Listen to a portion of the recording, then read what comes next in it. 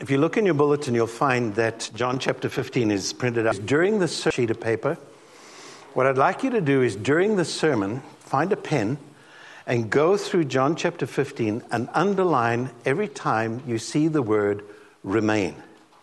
Okay? So I'll think you're taking notes in the sermon, so I'll feel pretty proud of myself. So while we're going through this, just read down through that text and underline every time and every place you come across the word remain. Let's pray together. Lord Jesus, thank you for the way in which by your Spirit you have recorded in your scriptures principles that are so easy to understand and yet so profound. And I thank you for this passage. And I pray, Lord God, that you would use it to transform us even now. I pray it in Christ's name. Amen. So I asked you, when was that time in your life when you were 100% dependent upon somebody else for your survival? When was that? In the womb, before you were born, okay? In the womb, you were 100% dependent upon someone else for the oxygen that kept your cells alive, for the nutrients that came and flowed through you. And you could not have survived, and you wouldn't survive, without that. Now, Jesus didn't use this analogy, but I think he'll allow me to borrow it just for a moment. When Jesus says to us, I am the vine, he's using a similar analogy. When he says, I am the source of your spiritual life, the sole source of your spiritual life, your spiritual birth, your spiritual life, your spiritual growth, your spiritual productivity. Here's why that's important. Look me in the eyes and hear this, very important. Because many of us become followers after Jesus Christ, and then we function as if from here on out, it's entirely dependent upon me. I've got to memorize scripture, I've got to go to Bible studies, I've got to attend conferences, and I've got to go to church, and I've got to do all of this kind of stuff because it's 100% dependent upon me if I'm going to grow spiritually. And the answer is you can do all of that kind of stuff and not grow. Because we are not called into a religion. We're not called into a series of doctrines or practices. We're called into a living relationship with the living Jesus Christ. And so when he says, I am the vine, he's telling us a very important principle. Your spiritual birth happens when you let me into your life. Okay? But your growth from there on out is also dependent upon me. And your productivity is dependent upon me. And that's why he says, I'm the vine, you are the branches. I discovered some of you have never seen a vine up close. So I went and bought one. And just in case you're interested, this is Merlot, okay? We're going to plant it in our grounds, and someday in the future, we'll call you to come and stamp on grapes, and we'll make our own wine. When he says, I'm the vine, he is saying, I am the stem, okay? I'm this part of a grapevine. I'm the place where you will find my sap flowing. You will find all of life here. You are the branches. Now, we'll take a look at branches in a couple of weeks' time. Branches are very fragile things. They're more like tendrils, actually. Branches on a vine are made for only one thing, producing grapes. You can't use them for furniture. They don't even make good firewood because they burn up so quickly. The branches are absolutely 100% dependent upon the stem of the vine. You take a branch away from the vine, it can't grow. It can't exist. It cannot produce fruit. But as long as it stays tapped into the vine, then the nurture and the nourishment of the vine, everything of the life of the vine flows into those branches, flows through them so that they grow, and then flows out of them so that they produce fruit. Isn't that the most profound picture? I mean, to me, it is just like, wow, there it is. The whole of our Christian life wrapped up inside of that. Now, in order for us to appreciate it, I want us to just camp out a little bit today and to understand that, and here's my idea for the sermon, you can go to sleep after this. Because of that, I must cultivate a life-receiving relationship with Christ Jesus. In order to be saved, I must have a life-receiving relationship with Jesus Christ. The moment you believe in Jesus Christ, His Spirit comes into you and me, and as His Spirit comes into you and me, we're born again. We become a new creation. And then from then on, in order for me to grow, I have to keep in that relationship. It's not that I get saved and then from there on out, go and live my life independent of Jesus Christ. Every moment of my life, I'm dependent upon the vine for the nurture that he flows into me. Now, in order for us to fully grasp this, let me just spend a moment talking about the fact that when you open the New Testament, you discover something interesting. We are described as a new creation. For 6 days, God created, and then he rested. And he stopped creating any new species until 2,000 years ago. When God became a man, a new species stepped onto this planet. Only one. But it was the first time that that new species had shown up. Then Jesus died on the cross, was buried, he rose again from the dead, ascended into heaven, and he sent his Spirit down to us. And the moment his Spirit came down to earth, another species was created. So just ponder that for a moment. Another species was created on the day of Pentecost. Something that had never existed before. Human beings indwelled by the Spirit of God who comes to live inside of us permanently for the rest of eternity, or at least the rest of this life. He comes to live inside of us. And so at that moment, on the day of Pentecost, a whole new creation came into existence. Something that had never existed before. And the moment you and I believe in Jesus Christ, we join that new creation. And as we join that new creation, the Bible describes it in concepts that, quite frankly, almost evade our ability to fully understand it. But that we're described as being in Christ, and Christ is in us. You are not an ordinary human being. Not at all. You're completely different from ordinary human beings. Let's just take a look quickly at a few of those verses. If anyone acknowledges that Jesus is the Son of God, God lives in him, and he in God. Now, this is the Spirit of God who wrote those words, okay? So think about it. This is not somebody inventing something. This is not some kind of space trilogy that somebody's come up with. This is true. If anyone acknowledges that Jesus is the Son of God, God lives in him and he in God. Paul writes this, I have been crucified with Christ, and I no longer live, but Christ lives in me. And the life I live in the body, I live by faith in the Son of God who loved me and gave himself for me. He writes to the Colossians, to them, that is God's people, which is us, God has chosen to make known among the Gentiles the glorious riches of this mystery, which is Christ in you, the hope of glory. Therefore, if anyone is in Christ, he is a new creation. The old has gone, the new has come. And so from the moment we put our faith in Jesus Christ, we have become part of this new humanity that God has created on earth. We're different and distinctly different from the world, and you can't see it. You can't see the Spirit of God inside of you, but he's there. You've never seen your DNA, but it's there. The DNA molecule inside of you instructs your body how to function, instructs part of your body what kind of cells to build. Your DNA is there inside of you doing this work all of the time. We never get to see it, but it's there. You don't get to see the Spirit of God inside of you, but he's there. Perhaps we'd believe it more if we were like E.T. You know, remember E.T. had a heart that glowed red, you know? So when you become a believer, that all of a sudden, boom, you've got this heart that, ooh, the Spirit of God's inside of me. The artists used to try and portray it by showing people with a halo around their faces. If we had halos, we would know it. How do we know it's true? The life I live by faith. I believe what God has said. And that's what faith means. That I trust what God has said, and I believe it to be true. And so in order for us to be able to grow and move forward, we have to accept this reality, that if anyone is in Christ, he is a new creation. The old is gone, the new has come. All right, now, let me just quickly give us a picture. At that moment that we were born again, God could have taken us out of this world, given us new bodies, and it would all be over.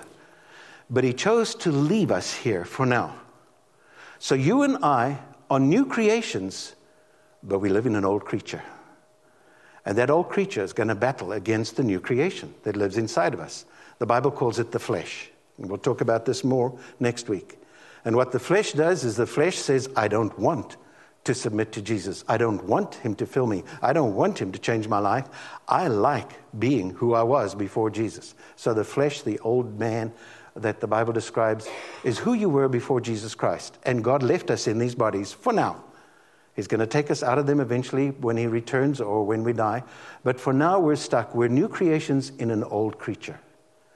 How does a new creation live in an old creature so that we become what God wants us to become? That's where Jesus' words come across, that we must abide in him.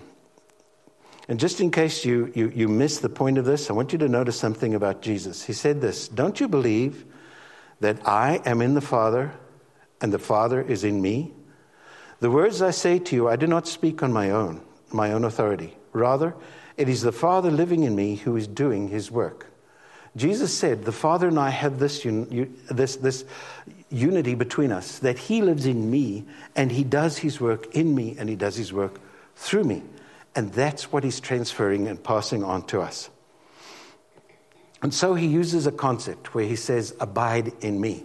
And I want you, if you would, you can keep looking down through that passage and see how often, in another translation of the word abide, is remain in me. He says, remain in me as I also remain in you. Now, remain in me as I also remain in you, he's telling us there's a reality. I'm always in you.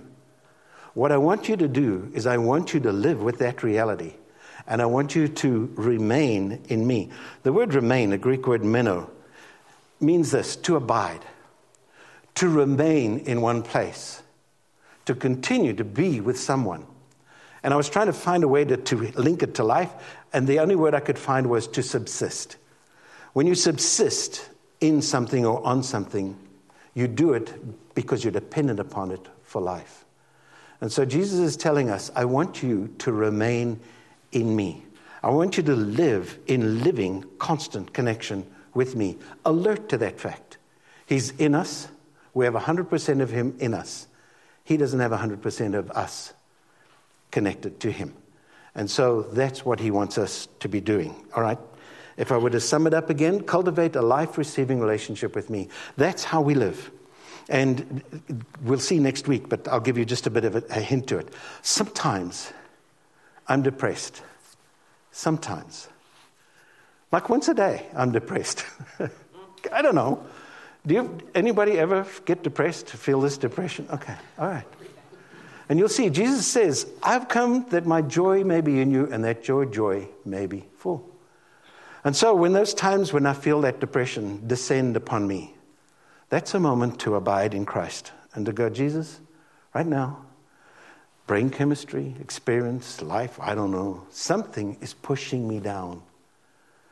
And I don't want to go down. But I can't pull myself up. And so I'm coming to you for joy. Another illustration that clicks with us is when we're to love one another as Christ loves us. And there's somebody you can't stand. Isn't that true? All the rest of your life, it's easy to love people you like. Oh, I'm obeying Jesus. I'm loving you like Christ loved me. I love that. And then you come across that person you cannot stand. And that's the time when we have to go to God and say, Jesus, I don't like this person. The only way I'm going to love them is if you create love in me. That's next week. Come back for that, all right? So the point is that I cultivate a life-receiving relationship with Jesus Christ. How? He says, remain in me as I also remain in you. No branch can bear fruit by itself. It must remain in the vine. Neither can you bear fruit unless you remain in me. You will not be able to grow, and fruit describes quality and quantity. Quality of the life of Christ, quantity of more and more people being won to Christ. He says, you can't produce any of that on your own. You can't do it. It's impossible without me. All right. How do I abide in you. Now, watch out, because what I'm going to go through now, you can go, oh, okay, here's the steps. I'm going to do this and this and this and this, and therefore I've got those 5 commands, 5 laws, and that's how I abide in him. The problem is you don't want to abide in these things. You want to abide in Christ. Are you with me there? You want to relate to him, not to these things. These things that help us to figure out how to abide in him. It'd be kind of like getting married to somebody. And then you make up a list of things that she likes. And you do those things, thinking you're building a relationship. She wants me to say, I love you once a day. Okay, I love you. Okay, good. Got that one done. She wants me to help make the bed. Make the bed. Okay, good. There we go. See what I'm saying? Well, the problem is, don't take what I'm about to walk you through and turn it into law. Because all it does is it describes Jesus describing how we abide in him. And one of the things he says is, abide in me by feeding upon my words. If you remain in me and my words remain in you, ask whatever you wish and it will be done for you. Where are his words? His words are in the scriptures. His teachings were not just sort of Jesus going, well, I've got nothing to do between miracles, so I'll do some teaching. His teachings are vital for us to understand reality and understand life. And so he says, if my words remain in you, in other words, he's saying, I want my words to move off of the pages of the Bible and be absorbed into you. The only way they get there is if we read them and we listen to them. I've mentioned to you before this fantastic version of the Bible, the English Standard Version, Reader's Version. And the reason I like it is it doesn't have chapter divisions and verses. It just reads like a book. It's a great new way for you to encounter Amazon, $25 on Amazon, delivered the very next day. And you can have, and if you take this copy, you're in deep sin. Do not take my copy, but I'll leave it up here for you afterwards. Here's what I suggest we do, okay? For the next few weeks, just read through the Gospels. Read a chapter a day. Do you know how long it takes you to make a cup of coffee? You could read a whole chapter during that time.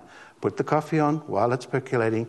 Go and pick up your Bible and just read a chapter of the Gospels. Matthew, Mark, Luke, and John. And the reason why I say to do that is so that his words start to move off the page and become part of our minds, part of our beings. If we're not doing that, Jesus can't talk to us. If we're not doing that, we're not knowing what his words are that he wants to have abide inside of us. And so he says, here's how you abide in me. Let my words abide in you. Hear me talking to you. And then we've already seen it in this. Communicate with me. If you remain in me and my words remain in you, ask whatever you wish and it will be done for you. This is to my Father's glory that you bear much fruit, showing yourselves to be my disciples. All right, so here's Jesus' promise to Raymond that you can have a Porsche. Isn't that true? Right there, he says it. If you abide in me, my words remaining, ask whatever, and it will be done for you. What happens when Jesus' words abide in us and we abide in him is it changes what we pray about. The trivial stuff goes away. And the significant stuff begins to grow. And the specific significant thing here is that, Jesus, I want to grow. I want to become more and more like you. I pray for our church that we would become more and more like you and that more and more people would become like you. That's what happens as we begin to pray. And when we begin to pray like that, God hears us. Now, you've noticed that spontaneously there are prayer groups popping up in the life of our church. Tuesday morning, 9 o'clock. Tuesday evening, 6:30. Spontaneous, not a program we planned, just people felt led by God to say, let's come together and let's pray. And what they're going to be doing, by the way, is they're going to be praying. They're not going to walk into the room and have a lesson on prayer for 45 minutes and then pray for 2 minutes. They're going to come together and pray. See, that's why Raymond's not running it. I would teach them for 45 minutes. And then we'd only pray for 2 minutes. We're going to come together and pray. And one of the prayers that I'm asking is that we will pray that God will be more and more revealed among us and then through us to the people around us. How do we abide in him? We let his words come into us. We absorb his words and we abide in his words. We communicate with him in prayer. And then he specifically says, cling to my love. The way the branch clings to the vine. He says, I want you to cling to my vine. my love the same way. As the Father has loved me, so I have loved you. Now remain in my love. Live in my love. What takes us away from the love of Christ? Sin. Okay? Commit a sin. And you distance yourself, and you feel that distance. You've grieved the Holy Spirit, and you distance. What's the cure to that distance? Confession, forgiveness, and move back right away. One of the stupid things that happens is, I've committed the sin. And then for the next 4 or 5 days, I beat myself up over the sin, and I'm feeling the distance. And it's as if Jesus didn't die for that sin. Think about it. When he died for our sins, he died for all of our sins. Now, there's a lot of consequences that come from our sins, but he wants us to come immediately back, confess, and enter right back into relationship with him. I heard somebody give praise about me the other day. Dr. Raymond's it's amazing how he can accept us, warts and all, without judgment. And I had to say, the only reason I can do that is I'm so aware of my own sin, believe me. I'm so aware of the fact that I am not deserving. That's why I can go, well, yeah, I'm glad I didn't do that, but I could have been there, okay? He says, as I have loved you, as the Father loves me, so have I loved you. Now remain in my love. Abide in my love. Come back to my love. Don't allow Satan. See, the other thing that will happen is Satan will take us away. He's the tempter. Remember? What he does is he tempts us to sin. And the minute you sin, what does he do? He becomes the accuser. Come on, Raymond, do this. Come on, Raymond, do this. Come on, Raymond, do this. Come on, Raymond. I can't believe you did that. I can't believe what a sinner you are. And so Satan will push us away from the love of Christ. And he says, so abide in my love. Make sure that you deliberately go back and immerse yourself in the fact that I love you. I think it was Chuck Swindoll who said this. There is nothing you can do to make God love you more. Nothing. And there's nothing you can do to make God love you less. Nothing. He is love. And so faith means I believe that love is there. No matter what has gone wrong in my life, no matter what wrong I have committed, I go back and I live in his love. How do I make sure I live in your love? He says simply, obey me. As the Father has loved me, so I have loved you. Now remain in my love. If you keep my commands, you will remain in my love, just as I have kept my Father's commands and remain in his love. Now, this touches a nerve inside of us. We don't like to obey. We don't like to be told what to do. But Jesus is saying to us, listen, the way to abide in my love is whatever I have taught you, whatever I've commanded you, I need you to trust me. I have given these commands not to make you miserable, not to take something away from you. I have given you these commands because they come from love, and I want you to trust me and obey me on that. We all know that as parents. Don't play on the freeway. You know what I mean? Don't run in the road. Don't stick your fingers into the sockets. We've got all kinds of commands that we give to our kids, not because we're trying to rob them of fun, but because we're trying to protect them and to comfort them. And it's interesting that Jesus and the Father live in an obedient relationship. And for him, love and obey are just the two sides of the same coin. And in fact, trust sits in the middle. Whatever he's told us to do, we trust him. He knows what's best. And so therefore, whatever command he gives me, I believe that he knows what's best. And I will obey him, not because I'm forced to, but because I love him. And because it's the appropriate response that I give to him. I've told you this, he said, so that my joy may be in you, and that your joy may be complete. Guess why he said that? It's because he assumes that we would all read that and go, if I obey his commands, I'm setting myself up for a miserable life. From here on out, it's just joy's gone, fun's gone, life's over. He says, no. I've told you this so that my joy may be in you and that your joy may be complete. His commands draw us toward joy. And by the way, joy is a deeply settled thing. Joy isn't happiness. You know, it's Snoopy dancing. If you're saying, well, if I've got joy, I've got to be happy all the time. No. Joy is more like peace. It's something deep inside your soul that's there. even when things go horribly wrong, there's that deep, deep sense of joy inside of us. And then, and we come back to this for a whole 1 week on this, love one another, he said. And my command is this, love each other as I have loved you. Greater love has no one than this, to lay down one's life for one's friends.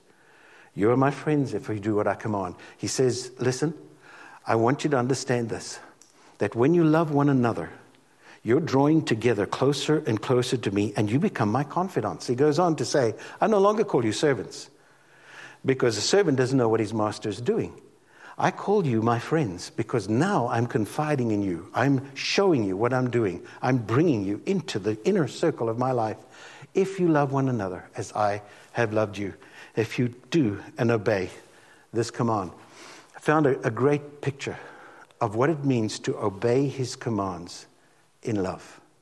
In most weddings, there's a moment when the bride and the groom step out onto the floor. Now, this is not, anyway, the bride and groom step out onto the floor. And they dance their first dance together as husband and wife.